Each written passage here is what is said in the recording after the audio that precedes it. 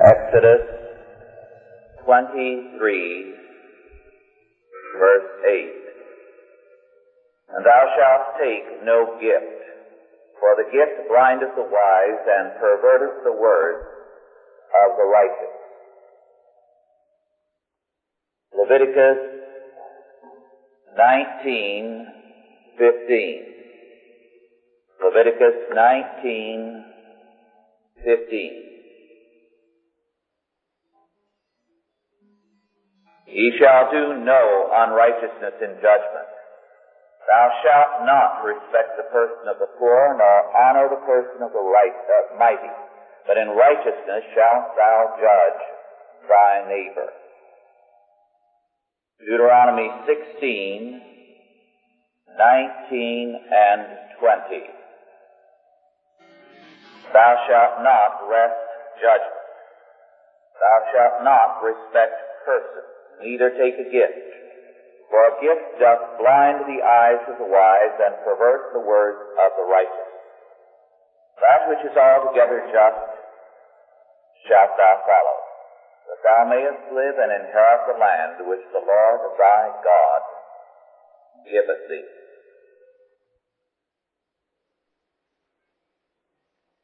These passages have to do primarily with injustice by courts, secondarily injustice by public officials of government. Injustice by courts and judges is perhaps the major form of robbery in much of history. Too often the thieves are on both sides of the bench. Many years ago, Calvin, in commenting on these laws, declared, and I quote, "This kind of theft is the worst of all. When judges are corrupted either by bribes or by affection and thus ruin the fortunes which they ought to protect. For since their tribunal is as it were a sacred asylum to which those who are unjustly oppressed may fly, nothing can be more unseemly than that they should fall there amongst robbers. Judges are appointed to repress all wrongs and offenses. If therefore they show favor to the wicked, they are harborers of thieves, than which there is no more deadly pest. And besides, since their authority excludes every other remedy, they are themselves like robbers with arms in their hands. The greater therefore their power of injury is, and the greater the damage committed by their unjust sentences, the more diligently are they to beware of iniquity. And thus it was necessary to keep them in the path of duty by special instruction, lest they should conceal and encourage thievery by their patronage. Now, as avarice is the root of all evil, when it thus lays hold of the mind of judges, no integrity can continue to exist." Unquote. Luther also made the same point emphatically when he observed on the passage in Deuteronomy 16:18-20. Moreover, he lays down this rule to these judges and officers. They are to judge justly, that is, according to the law of God and not according to their own understanding. Then he forbids corrupt feelings. They are not to leave the law behind and be led and motivated by the consideration of persons and bribes. These two things tend to distort and misdirect all justice. And therefore he here adds this aphorism: bribes blind the eyes of the wise and subvert the cause of the righteous.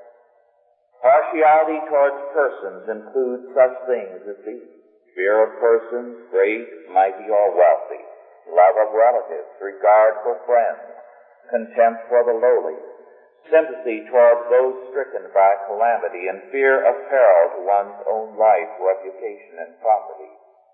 Bribes, however, include gain, advantage, ambition, and the insatiable and boundless gulf of greed. Therefore, in Exodus 18:21, Jethro advises Moses to choose men who are without greed, that is, birds that are as rare as the black swan, unquote. Now, these passages are extremely important. They deal with a problem that is a constant one in history. They deal with a specific area of life, the state. This is an important distinction. In the rest of life, partiality is an accepted fact of life and recognized by Scripture as within bounds, proper and lawful. Thus, it is natural and healthy for parents to be partial to their children, and provided their partiality is at all times governed by the law of God. It is proper and fitting that they show special concern for their children, that they do things for their children they would not do for others, that they do make allowances at times, but then at other times the parents are also more severe towards their children than they would be towards others, because they are more concerned. So where there is a personal bond, a personal tie, there is both partiality and greater severity. This is right and normal. And so it is with our friends. We can be partial to them, and we can be angrier towards our friends than those that are close to us. And this is a normal part of life. Certainly nothing would be more destructive of personal relationships than to put strict justice into the situation. If, for example, husbands and wives dealt with each other in terms of strict justice, it would soon destroy the relationship, would it not? You cannot have the personal relationship between friend and friend, husband and wife, parents and children, that is strictly a matter of absolute justice down to the last penny. Then it becomes impersonal. But it is precisely this impersonality of justice that is basic to the state. Because the state deals with people not in terms of personal relationships, it is an impersonal relationship. And therefore it has to be one strictly of justice. The state, the civil order, is more than a family. It is more than a clan or a tribe. It is the meeting place of peoples who do not know each other, of people of different races, of different backgrounds, and therefore, within the state, this strict impersonality is required by the law. The word for bribe in the Bible is a very interesting one. Sofer, redemption, atonement. It's a religious word. It has reference precisely to the kind of thing that we're talking about when we talk about Christ making atonement for our sins.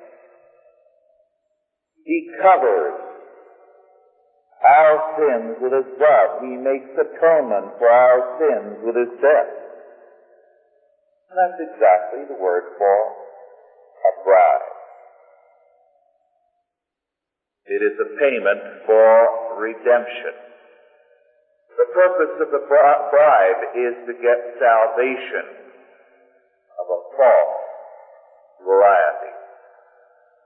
The unjust judge saves those who should be judged. He makes atonement, we might say, for those for whom no atonement should be made.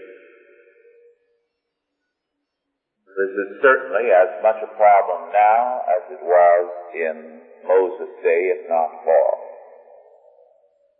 A report of 1969, issued just a few months ago, declared that the bribery by the Cosa Nostra alone is estimated at $2 billion, and not million, but $2 billion a year.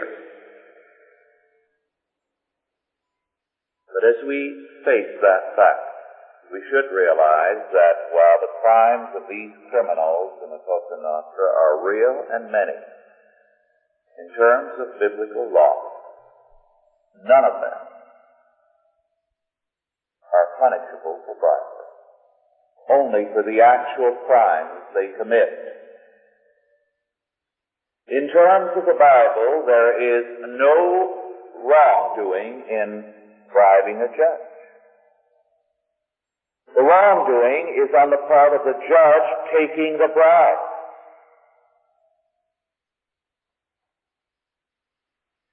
Only the judge is to be judged. The judge is always under temptation. Every time he gets onto the bench and finds people before him, there is the temptation to be soft on someone because they are young, or because they are old, or because they are rich, or because they are poor.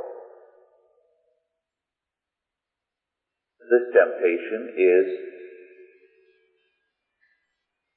a bribe, as it were. The biblical word covers it. It is not a bribe given by anyone, but it is a covering. To cover the fact of the offense by the fact of his poverty or his wealth, his youth or his age, or some other condition.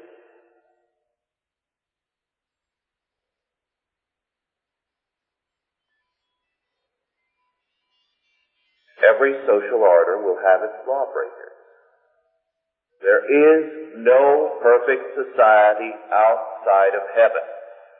Therefore, the Bible assumes that every judge is going to be faced with temptation. That's a part of the hazard of his office. It is not a temptation to an outright bribe, a payment of a sum of money or a gift of some sort. It is at least a favoritism, at least a partiality to someone because of race, creed, or color, or some other factor.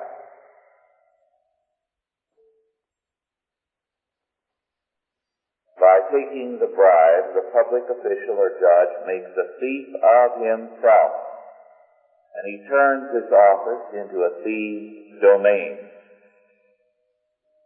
The worst thieves operate within the law. Calvin said, this kind of theft is the worst of all, because the whole social order is then converted into an instrument of evil. In the first of our passages, Exodus 23:8, the law reads, and thou shalt take no gift, for the gift blindeth the wise, and perverteth the words of the righteous. The bribe blinds the wise judge. But it is a one-sided blinding. He is blinded to justice. Because in Deuteronomy 16:19, we are told, thou shalt not respect persons.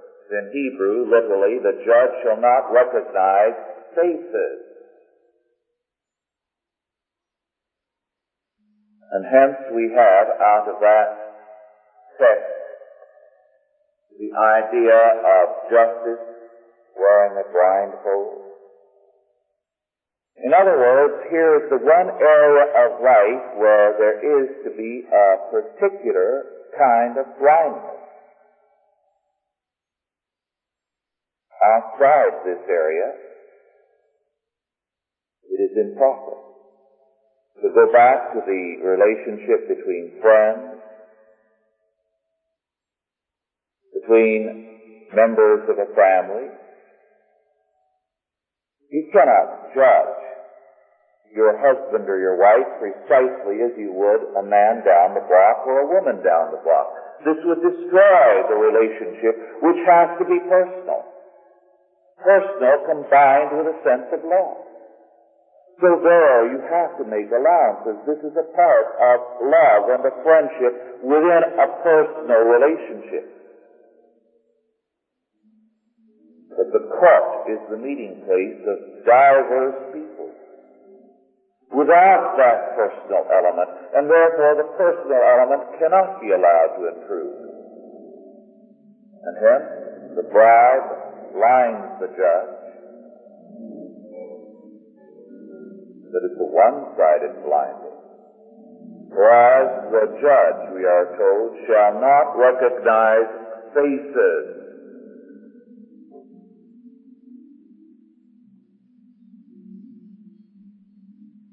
The judge must always deal with evil.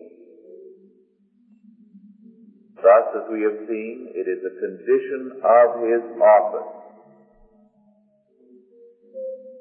that attempts are made to blind him. The testimony that is presented has always as its basic function to present one side of something. Thus, the judge has a responsibility to sift the testimony from the witness's basic prejudice, which will always be there no matter how much integrity there is, and try to determine the truth of the matter, to avoid being blinded to the issues while being blinded to the person.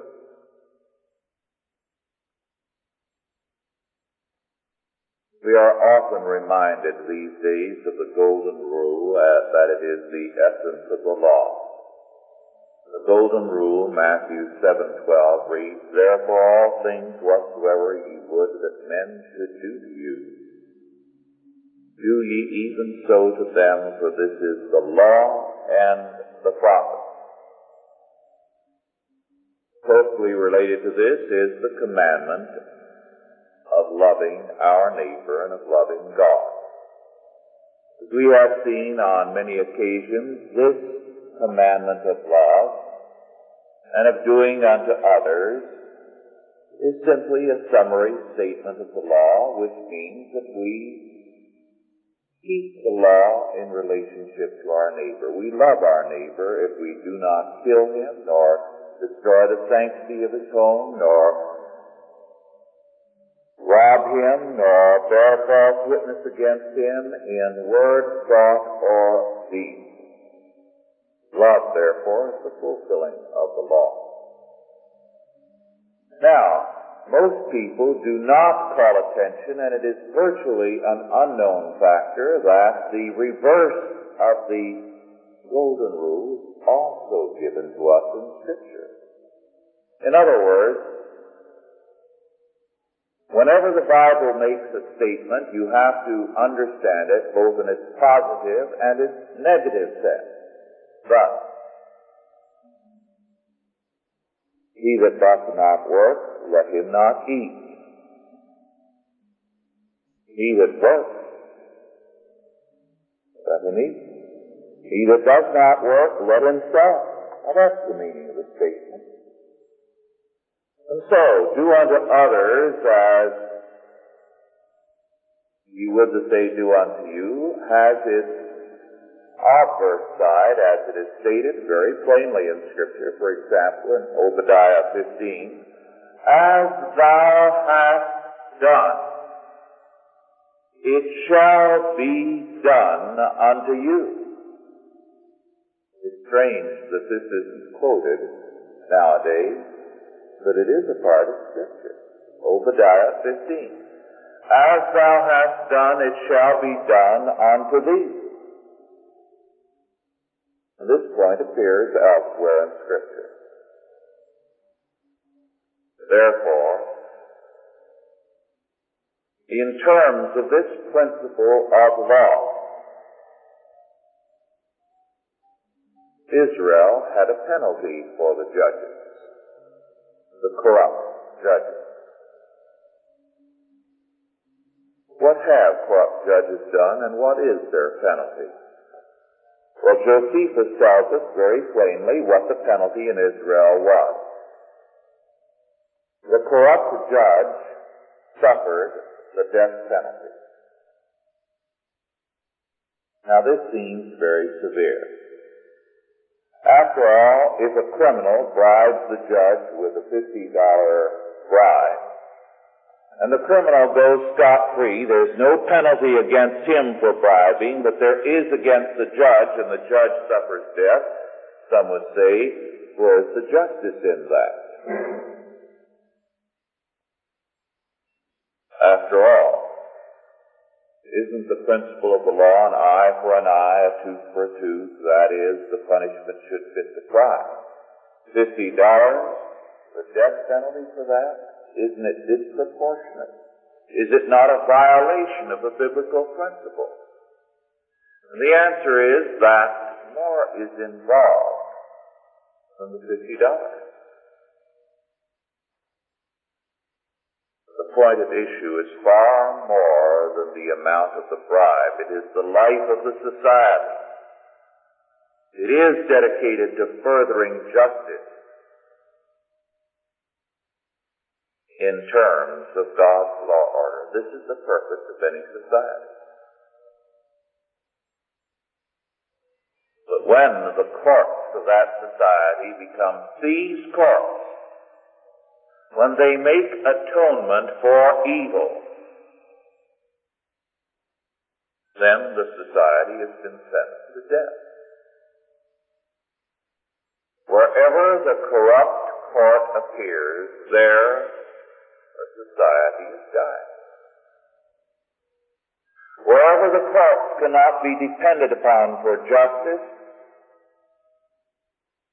then you do not have godly law and order, you have a thieves' paradise.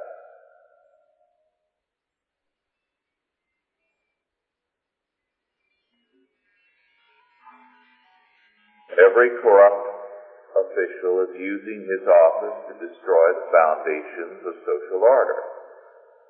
He is killing godly society and replacing it with a society of polite and legal thieves and murderers. Therefore, the principle inherent in the Golden Rule requires his death. As thou hast done, shall be done unto thee.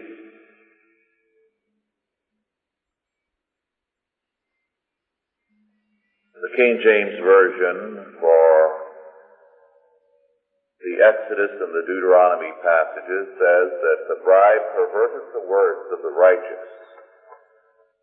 Other translations give it as upsets the pleas of the just, or thwarts the just man's testimony, or subverts the cause of the innocent. The essence of the just court is that the cry for justice is heard, that there is no respect of persons. When persons come into the court, then justice disappears. One of the things, for example, in Chinese society that has made it both durable and very weak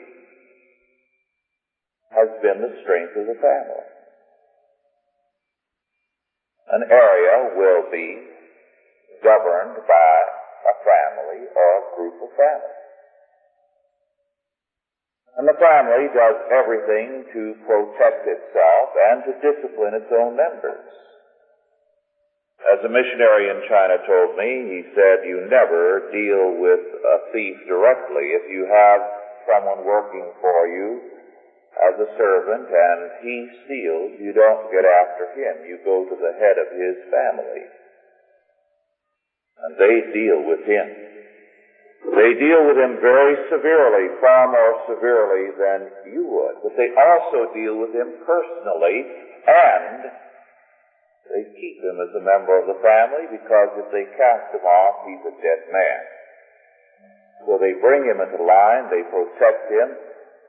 You can take that same thief back into your home and be sure he will never touch another thing. So there's a strict sense of family justice. A partiality, a protection of the member of the family, but with it all, justice. Now this is right and godly within the context of the family. The family, friends, protect one another and also mete out a certain kind of justice to one another. But because China was unable to have any impartial justice between totally alien people, strangers, no central government has ever survived very long in China. There is no sense of impartial justice. The family survives, but the state comes and goes and collapses.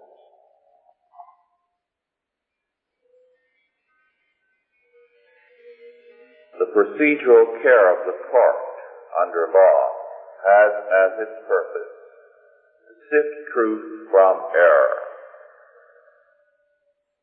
To do it blind to the persons, but wise and seeing with regard to the issues. To receive a bribe is as serious as to cut off a man's hair. Just as a man needs air to breathe, so for a society, justice is its air. The social order then dies, even as a man without air dies. This is why St. Paul, as well as our Lord, declared that between Christians the courts should not be resorted to. Why?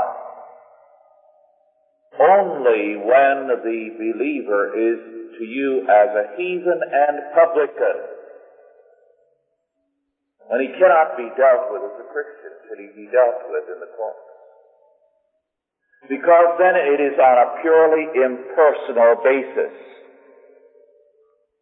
It has none of the feeling of the family of trying to bring a member of the family back into the circle or dealing with him as one of you.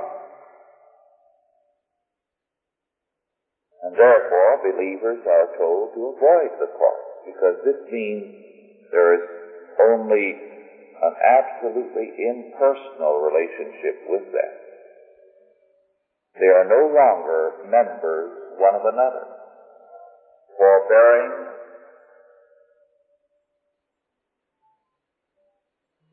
putting up with one another's weaknesses, and yet dealing with justice, tempered with mercy. In the court, it must be purely impersonal.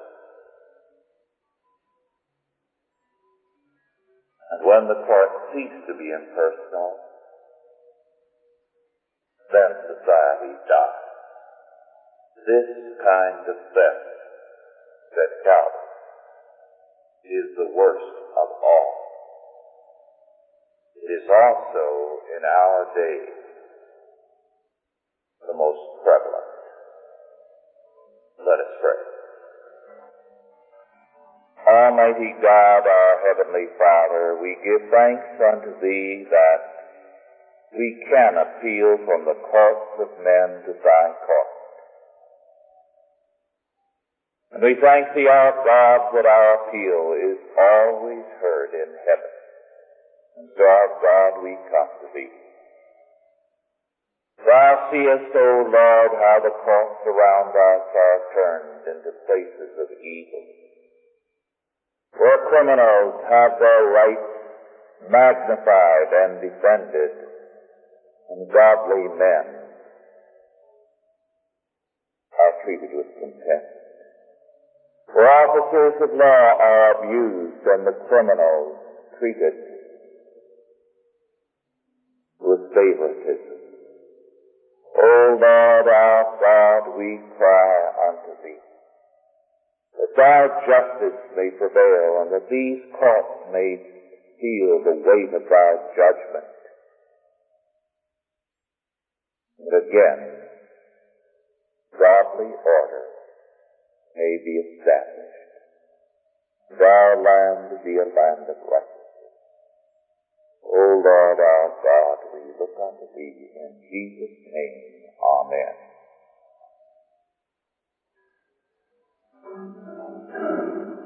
Are there any questions now with respect to our lesson?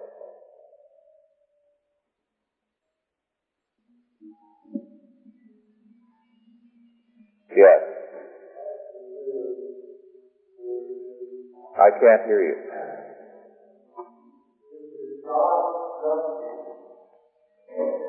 Not prevail in the family first. In personal. Often there has to be things prevail in the educational processes, in the court, and anywhere else. A very good point. There has to be justice first in the family. Now, family justice is justice, even though the personal element is there. Because in the family, you not only judge your children or husband and wife, but you also work personally to reestablish them, unless they're hopeless, in which case the relationship is terminated, and then it becomes impersonal. And this is why, of course, it's wrong when the court seeks to become personal. For example, rehabilitation and so on. They are turning an area that is not a family into a family. And of course, then they are showing concern for the criminal in a personal way, but they continue to be impersonal with the person who's offended. So that if you've been robbed, the court doesn't treat you like a member of the family, but it treats the criminal as though he were a family member who has to be rehabilitated and so on. Yes.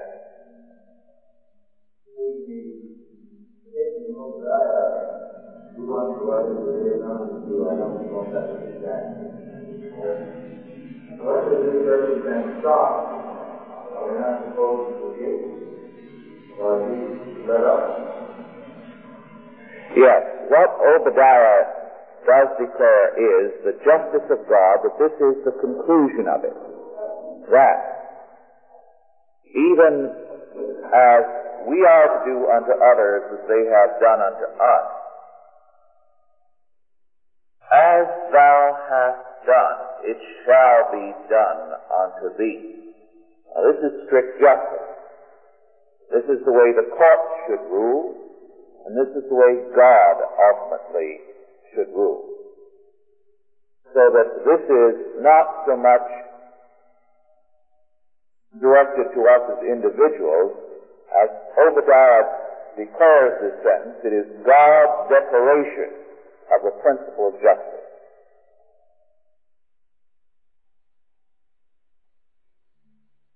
Does that help make it clear?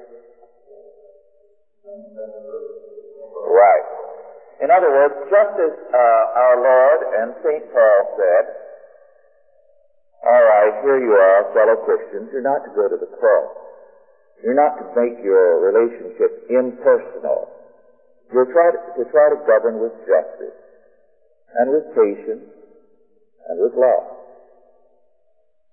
But once it becomes that, then the principle of justice, impersonality, fully takes over. As thou hast done, it shall be done unto thee. This is a sentence, you see, that says, when the personal, do unto others as you would have them do unto you, breaks down, the impersonal takes over. Yes.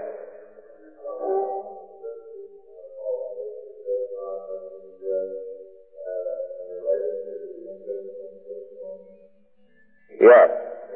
Our Lord declared, judge not lest ye be judged, for with what measure ye mete out, or with what judgment ye judge, with the same it shall be measured unto you. What our Lord was there stating was, do not judge people around you in terms of purely personal considerations rather than godly considerations. Our Lord stated also, judge righteous judgment. In other words, judge in terms of God's standard. But if we judge a person in terms of the length of his nose or the color of his hair or personal factors that simply do not set well with us, then we can be judged by similarly purely arbitrary things. But we are to judge righteous judgment. So, judgment was not forbidden by our Lord when he said, judge not lest ye be judged, because when you take the whole passage, the whole point is, you are not to judge in terms of purely arbitrary things. You have a right to judge. Every one of us do. We have an obligation to judge. Righteous judgment in terms of God's law, in terms of objective standards. So, the sad fact is, of course, the people who throw that particular passage around the most are the sharpest in judging. I like the incident where a conservative on one occasion, when he was speaking of certain issues, was challenged very savagely by someone who told him he was judging. And his answer was, and aren't you judging me when you say I'm judging? Which, of course, is true. It's impossible to eliminate judgment. Totally impossible. As you approach it, you would get total anarchism. There would be no difference between good and evil, right and wrong. You tolerate everything. And that certainly is not what Scripture intends. Yes.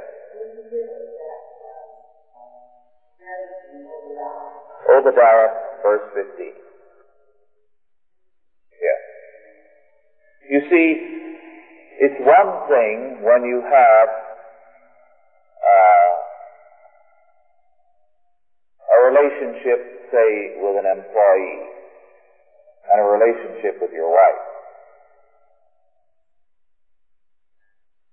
Your boss can lay you off if you're sick and not able to do the work.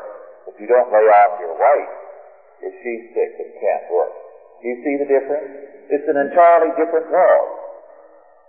In one area, you're impersonal. In another, you are. Yes.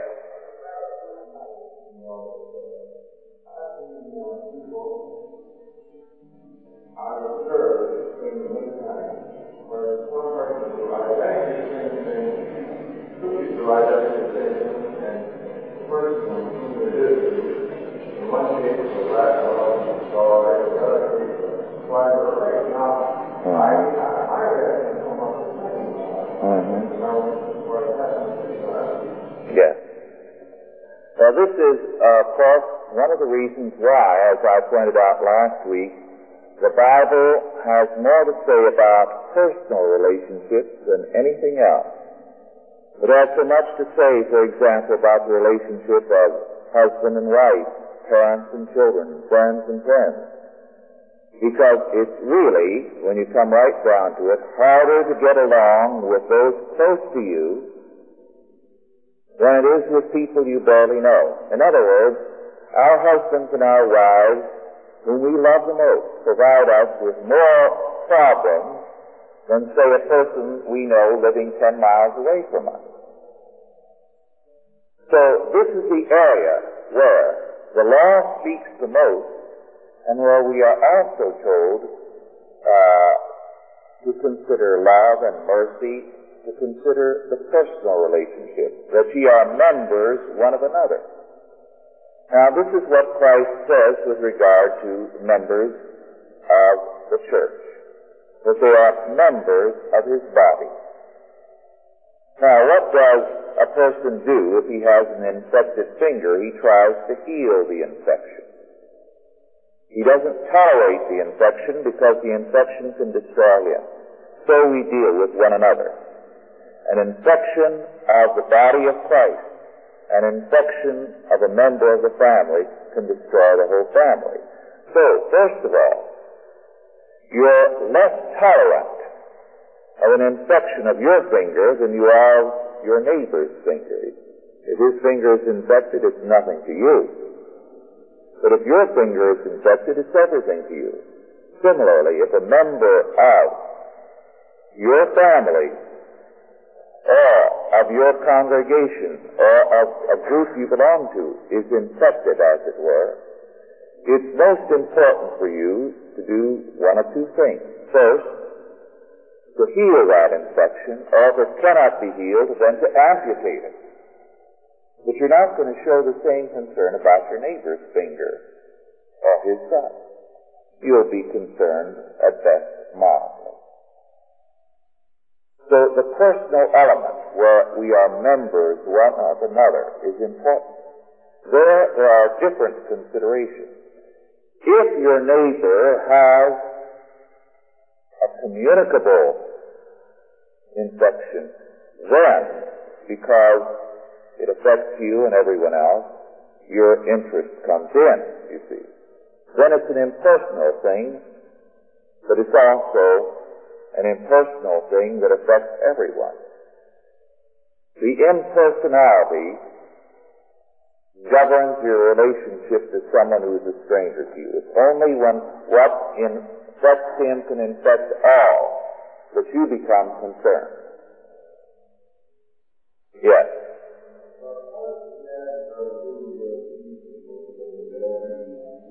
Yes. In the Sermon on the Mount, we touched on this before, but very briefly. Turning the other cheek, the passage there has reference, as the Greek words make clear. In fact, one or two of the words go back from the Hebrew to the Persian to a forced military conscription. In other words, if they compel thee to go 1 mile, go with them twain. The word compel there has reference to the forced military or civil compulsion, whereby anyone at any time could be conscripted, or his clothing or his property could be conscripted for emergency use. When I cited this on one occasion, I used the illustration of the fact that today a sheriff can conscript any person or his property into a posse, which doesn't happen often, but he can commandeer your car. But more often, what happens in forest areas, you can be forced at any time, at any highway. They can stop the cars, and this has been done, and I've seen it done, and compel every able-bodied man to get out and help fight a forest fire. Now, our Lord says, when they compel thee to go 1 mile, go with them twain. You're better off. cooperating than resisting, because you cannot resist. So, to the people of the time who are inclined towards revolution, as they are today, and the mentality of the people today is increasingly closer to violence on both sides of the fence, left and right. The courts are no good, doesn't do any good to elect anyone, direct action. This is the kind of psychology that's governing people. And our Lord's declaration is, it is better to turn the other cheek, because you're helpless in such a situation. In other words, it doesn't say turn the other cheek to your husband or wife. It doesn't apply there to personal relations. Not that you shouldn't be forbearing one towards another, that is stated. But the passage about turning the other cheek and giving thy cloak and going a mile has reference to a false situation where the state compels you to do something. You're better off cooperating. Yes.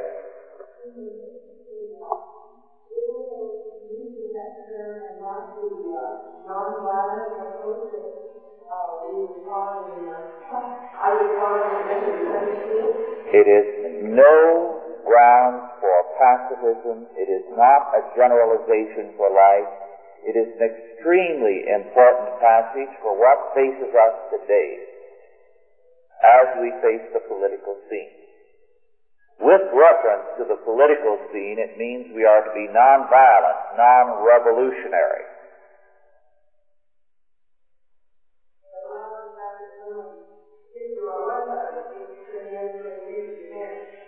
No, it does not refer to purely personal relationships. It refers to the larger aspect of the social scene, the political scene. I used an illustration on one occasion when this was cited. One occasion when I was in a particular mining camp and the call came, and I was just going through there for every man to be on the fire line. Well, I could perhaps have begged off from one of the officers who was asking. He would have let me go, knowing I had no way of sending word home and so on, and that it might be a problem. The other, if I had met him, he might have prevented me. But I volunteered. I figured it was a sensible thing to do. And it was fall. It was a warm day. I had only a shirt on, and in the evening, in the mountains there, the weather dropped to about 10 degrees. Well, because I volunteered, I turned the other cheek, as it were. On once the second mile, I was assigned one of the easiest spots on the firing line, just patrolling the area where the fire was burning out. Instead of going up there ahead of the fire to head it out. You see, it paid off for me to volunteer. I really would have been in trouble with improper clothes, say half a mile up there trying to keep warm while I was trying to build a fire break with a crew of men. I was just patrolling. And that's the purpose. And it deals with our political scene. The number of conservatives who are disheartened and feel that maybe assassination is the way is more than we realize. And certainly the leftists are on the street in direct action. Now the word of the Lord to all such people is, no. Turn the other cheek. Put up with it. Violence is not the answer.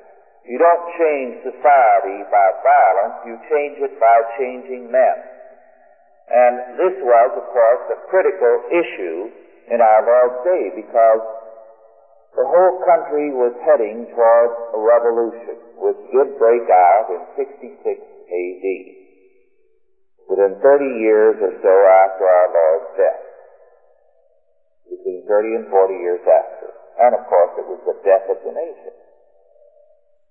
The disciples themselves had been involved in this kind of activity. Simon the Zealot. Zealot was the name of one of the revolutionary parties, which means he had followed Jesus at first in the expectation that here was someone who could rally the nation in terms of revolution. Yes.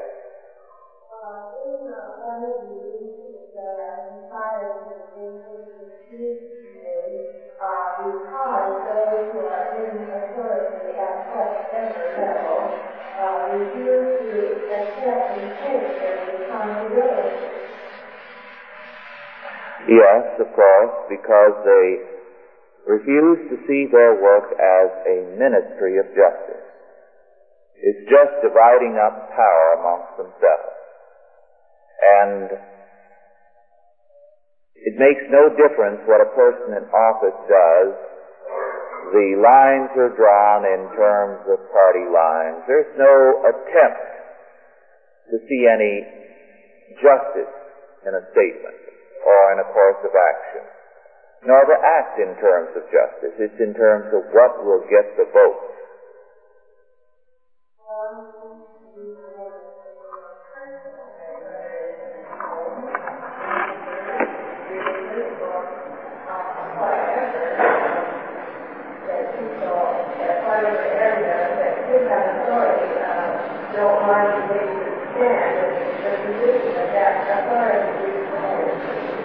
Right.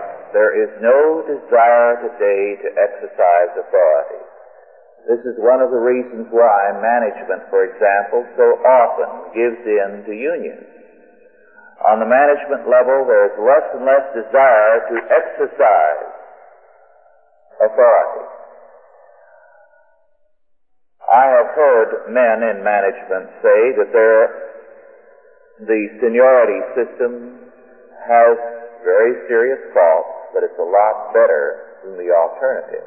Why? Because if the alternative faced them, what would they have to do? They'd have to say, well, here's someone of 30 who's better than this man of 50 and should be promoted over his head. Or, here is a new man of 55 who's come in who's better than anyone else, and even though he doesn't have seniority, he should be at the top. And they find seniority takes care of a lot of problems. Let everything come automatically, and then we don't have to offend anyone. You see, this is a surrender of leadership. And then the whole thing becomes a silly game, because you advance only in terms of seniority, and then you begin to claim all the appearances of authority without being able to exercise it. So that at a certain point it's important you have the key to the washroom, a special executive washroom. Now that's a big status symbol in many, many quarters. You have a key to the washroom. Also, you have an office of a certain size, or at a certain point your office has wall-to-wall carpeting. And in many of the big corporations, space, aeronautical, and the like, this is the kind of thing that men are jockeying for. And one engineer told me, he said, 1 engineer in 10 does the work. The others pass the buck and jockey for power. So, he said, you don't find a company without a lot of fat on it. Yes. After that, the first part of Matthew 5:39, there was a discussion about mining the righteousness. The first part of that verse says, but I say unto you, that he resist not evil. And this is the verse, this is the key verse that they're using with the young people, graduates. Right.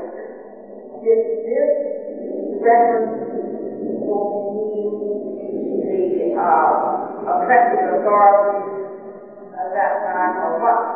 Just what does that mean? Yes. They're using it it now, or that is existing. Right. The whole point there is you are not to resist evil because you don't contend with evil in the social order by personal resistance, but by changing men and little by little changing society. How are you going to resist evil, for example, if the only way you can do it is by compounding evil with revolution?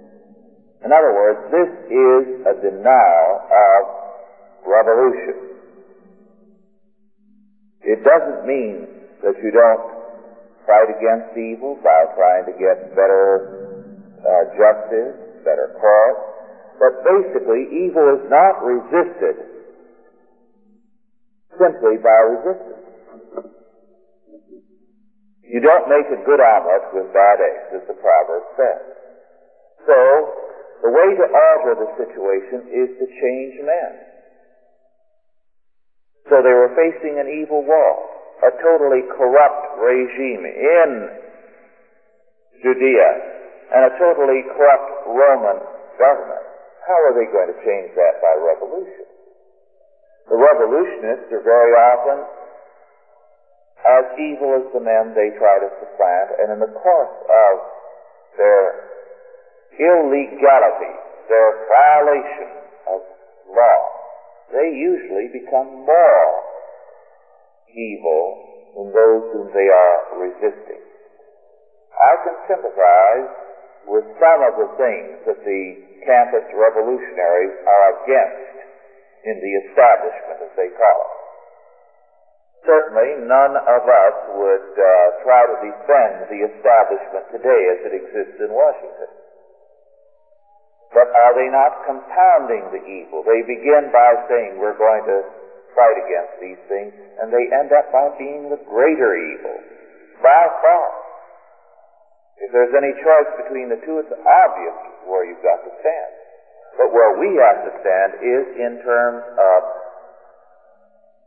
proclaiming the law word of God, establishing the law word in ourselves and in our circles, and little by little extending a law order, because only then can you have a real change. This is not a counsel of pacifism, in other words.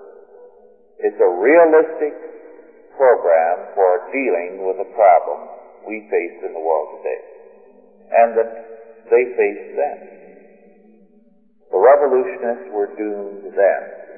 In every age, they are either doomed men or they become the monsters of the next day if they succeed. Because revolution cannot bring evil, a good out of evil. Well, our time is really just about up to these two then.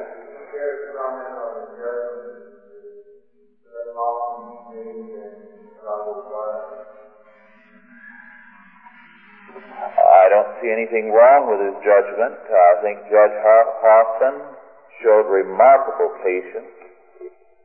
The whole point of the trial on the part of the lawyer and the defendants was to say that they despised the court totally. Had Judge Hoffman not ruled as he had done, we would have had to say there is not even a semblance of justice in the court. He acted with forbearance. The protesters met in Washington. The attorney declared that this was the first step of revolution, and he was honest. The conduct in the court was revolutionary action. The wife of one of the defendants declared that it was a fitting place to announce revolution at the foot of Washington's monument in the capital city, she said, of the imperialist pigs. Now, we've surrendered quite a bit in the court, but it would have been total surrender had Judge Hoffman ruled otherwise. What the appeal courts will do may yet be surrendered. Yes.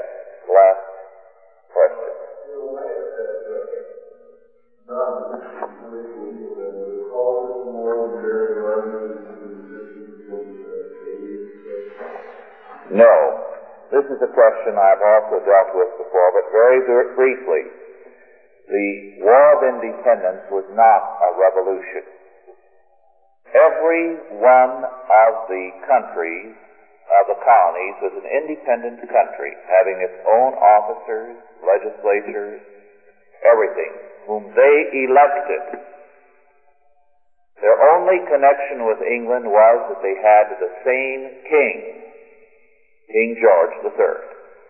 He had the power of a royal veto on their action. What happened was that the king was turning over more and more power to Parliament, and Parliament and king conspired to impose an alien government on the colonies. When the colonies resisted having their right of election taken away and judges appointed from England, and one after another, their self-government taken from them, and to be taxed by an alien government rather than their own legislature, Parliament sent over troops to quarter them on the American family. We don't understand what that means today, but Louis XIV did that to the Huguenots. He said, either become Catholics tomorrow or we're going to quarter troops on every Huguenot family, which meant that these troops would have free right to rape and to rob in every household, literally. This is what they were going to do to the Americans. They sent over an army. It was an armed invasion of free and independent countries. They resisted.